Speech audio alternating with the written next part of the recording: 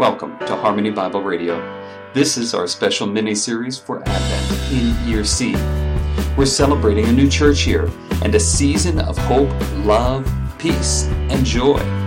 Advent is a 4-week season helping us to prepare our hearts for the significance of Christmas and a reminder to make the most of every opportunity as we await Christ's second coming.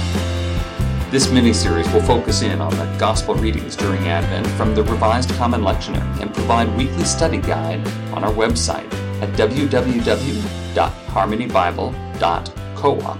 Let's join the study now. Rob, here we are for the second Sunday of Advent, the mini-series with Harmony Bible.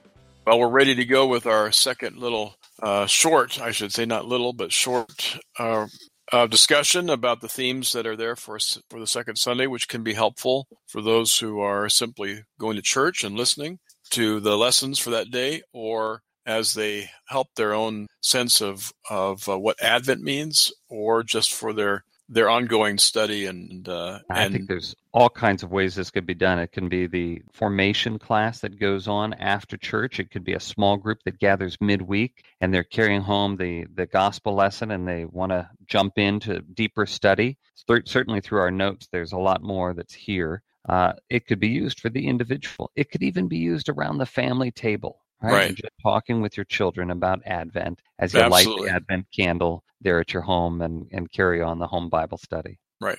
Well, Rob, we're in Year C. We talked about that last week. We are also in Year C on the series of gospel readings all this year, looking forward in the liturgical year in the Gospel of Luke. So once again, as we jump into this study, that's what we'll be reading. But on our website, you're going to find from the Harmony of the Gospels, as is our trend here at Harmony Bible, that we're going to be reading from two sections, principally, section 20 and 21. We've jumped in last week's study where we were reading at the last week of Jesus' life. We're now back at the very beginning of the story in Luke chapter 3, verse 1 through 6. It's going to be found in these two sections, and we're going to find that Mark, Matthew, both have parallels to today's reading. Great. Why don't you jump in with the first section? Okay, we're looking at Luke 3, 1-2. Now in the 15th year of the reign of Tiberius Caesar, Pontius Pilate being governor of Judea, and Herod being tetrarch of Galilee, and his brother Philip, tetrarch of the region of Iturea and Trachonitis, and Lysanias, tetrarch of Abilene, in the high priesthood of Annas and Caiaphas, the word of God came to John, the son of Zacharias, in the wilderness. Okay, other than being one of these testing scriptures that we use for the lay readers, right?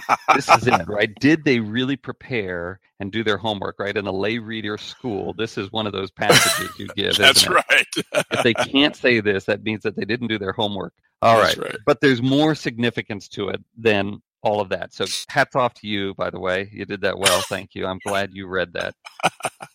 Luke chapter 3, verse 3 through 6. He came into all the region around the Jordan, preaching the baptism of repentance for the remission of sins, as it's written in the book of the word of Isaiah the prophet, the voice of the one crying in the wilderness, make ready the way of the Lord, make his paths straight, and every valley will be filled, every mountain and hill will be brought low, the crooked will become straight, the rough ways smooth, and all flesh will see God's salvation.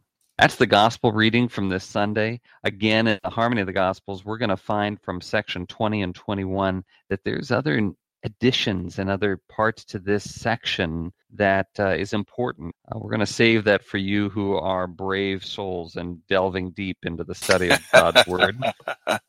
Let's keep talking right here about the Luke passage. And our theme this Sunday is love. Right. Last week's was hope. This week's is love. And some might say, why? Where's the love? Where's the love?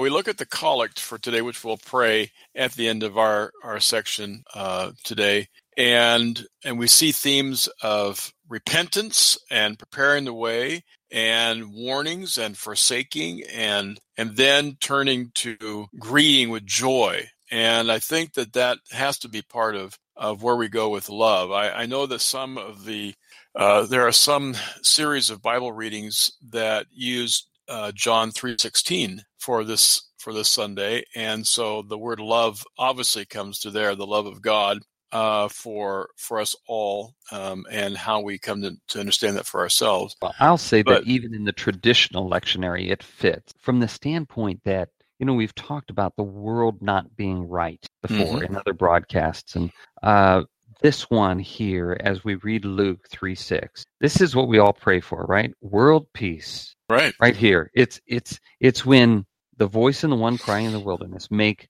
ready the way of the Lord, make his paths straight, every valley filled, all the holes, all the broken souls filled. Yes. All the things that are not going, the aches and the pains in this world, of the souls of this world that create injustice. Those things filled, right? The things that are crooked, the things that are rough, made smooth. That's that perfect world. That's where love is, and even a non-Christian will say that's what the world needs, right? Is a lot more love. Yes. So I think what the world needs now is love, right? Yeah, the theme still sticks, but it comes in this person, in this incarnation of Christ. We're still in this time of Advent. Okay. Yeah, I think that we can look at this as being a sign of God's love being brought to us. But even then, when we look at love, it begins to define love in a much greater way than our society and culture tends to look at love initially. And that love itself means also the preaching of repentance. It means the preparation for the one who is coming. In the context of God's love, which comes from mercy, so that we can have this coming of God into our midst in the first place. Right. And so it's not too far away. Whether we see the word love in the gospel or not as an actual term there, it doesn't take long before we realize that it's love which brings this about. That's right. That mercy creates right doing. Right. It as we put others out there first, and we see that as we have love for others, the injustice goes away. Right. So there's all kinds of things here. Now, as the study begins, as our lectionary reading begins, the gospel starts with this rather perhaps uninspiring backdrop. And I'm enamored by it in one way, because if I think of the gospel being written today, it would be done a little differently, right? In the seventh year of Obama, in the land of the United States, at a time of world war and brinks of disaster. Right. Well, if you were to do that and say in the seventh year of Obama, there would be enough historical referencing to know exactly when that was. In this section, it's important without all of that data having been saved in some kind of database. The 15th year of this person and Pontius Pilate and Herod and Philip and Lysanias and all those folks all together help the ancient world to really zero in on a particular time when this has happened, almost very precisely about that. And I think it answers the question, by the way, when in the collect we'll read, it says that God sent his messengers, the prophets, to do this. The question then is, when? When did he send his prophets to do that? When did Jesus actually show up? When did John the Baptist begin to do his work there? And so now here we have the answer to that. This is it. And the next point of that, and part of the Advent themes of the coming of Christ is answering the question, when? And so we have signs in the sky, and we have these wonders that bring us to the birth of Jesus. But Jesus will not tell us when the second coming is going to be coming. He won't tell us. That's right. We don't get that answer.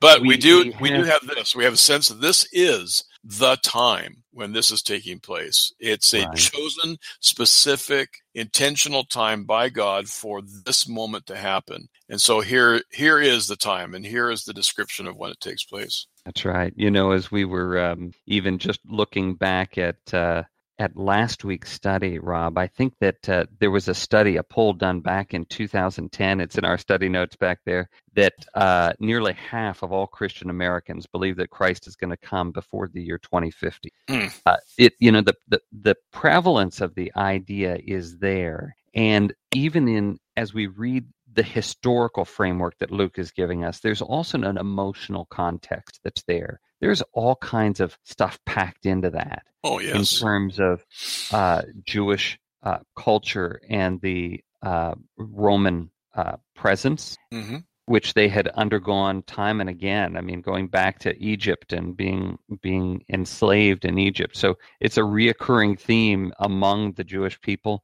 It's a reoccurring theme in humanity in terms of the malaise that continues to go on as we run amok.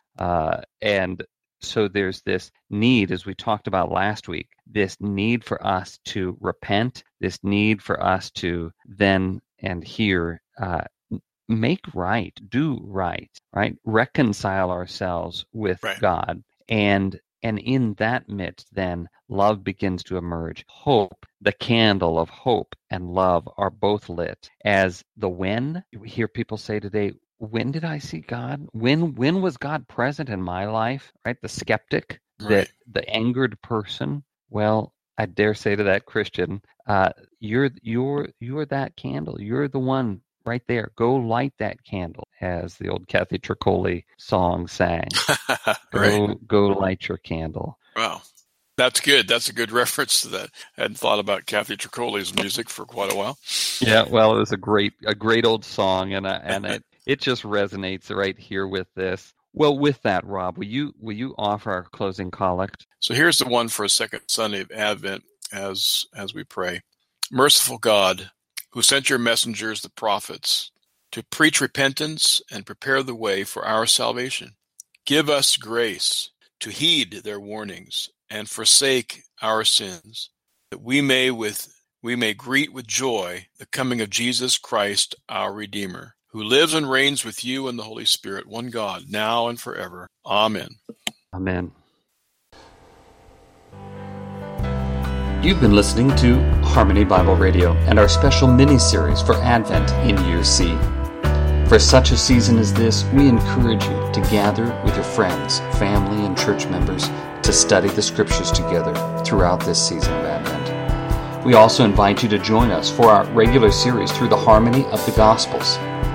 Our resources and services are especially designed to support small group leaders, missionaries, and faith formation leaders. You may use all of our resources in the Creative Commons freely. If you're interested in scheduling a training series at your church, please learn more when you visit our website at www.harmonybible.coop.